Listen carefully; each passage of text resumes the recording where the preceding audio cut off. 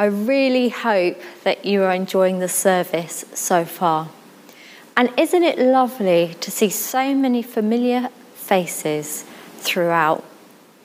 And you know, many of the young people that have been doing readings or Bible verses or introductions, and even the ones that are going to read a poem after me now, were all involved in the very unexpected nativity that we just saw. So it's lovely to see them now, all grown up. And you know, Christmas this year is going to be so different for so many people.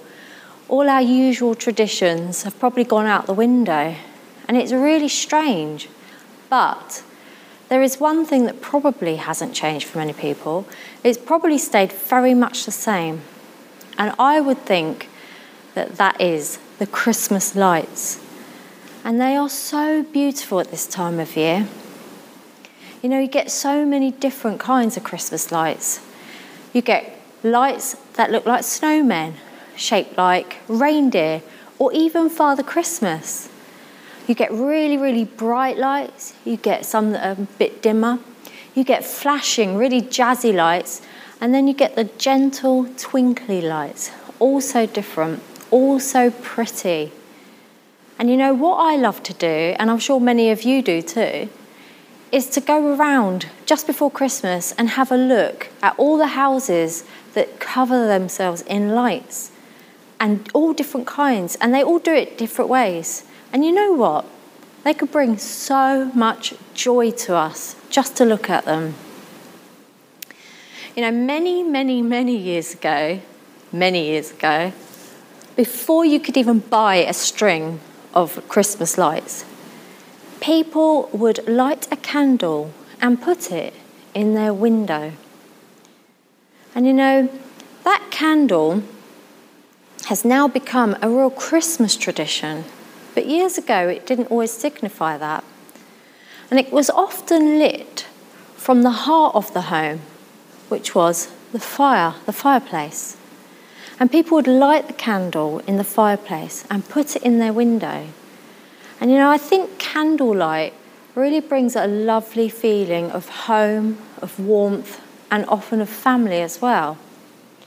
And people would put the candlelight in their window if a family member had gone on a long journey. And it was kind of to try and guide them back so they could see their way home.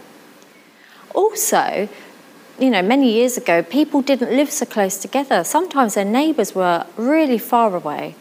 And it was a sign that if you see this candle shining in our window, you are so welcome to pop in for a visit or rest your weary feet for a traveller. And I just really love that.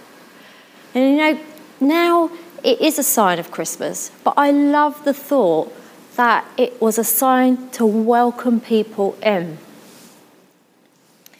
And you know, there is a light, a really warm light, a light really bright, that is even more welcoming than the candle in the window. It's even more beautiful than the prettiest of Christmas lights. It's brighter than any star, even the star that led the wise men to the manger. And you know, Jesus said himself in John chapter 8, verse 12, he said, "I am the light of the world. Whoever follows me will never walk in darkness, but will have the light of life." That is just so amazing, isn't it? It's all these different lights in the world, but Jesus is the light of life. And you know, that light welcomes everyone, whether it is a lonely shepherd in the field or a wise man bringing rich gifts, or even somebody who might be as good or even nearly as good as a heavenly angel. Jesus welcomes everybody to him. And that is just so beautiful. And this Christmas, we can really open our hearts and receive Jesus and receive the light of life into our heart. So, this Christmas, we at LCF want to welcome you to our LCF family. And if you want to welcome the light of life into your heart and receive Jesus, then you can do this anytime. And we would love to wish you a very merry, very happy, very joy-filled Christmas. Merry Christmas, everybody.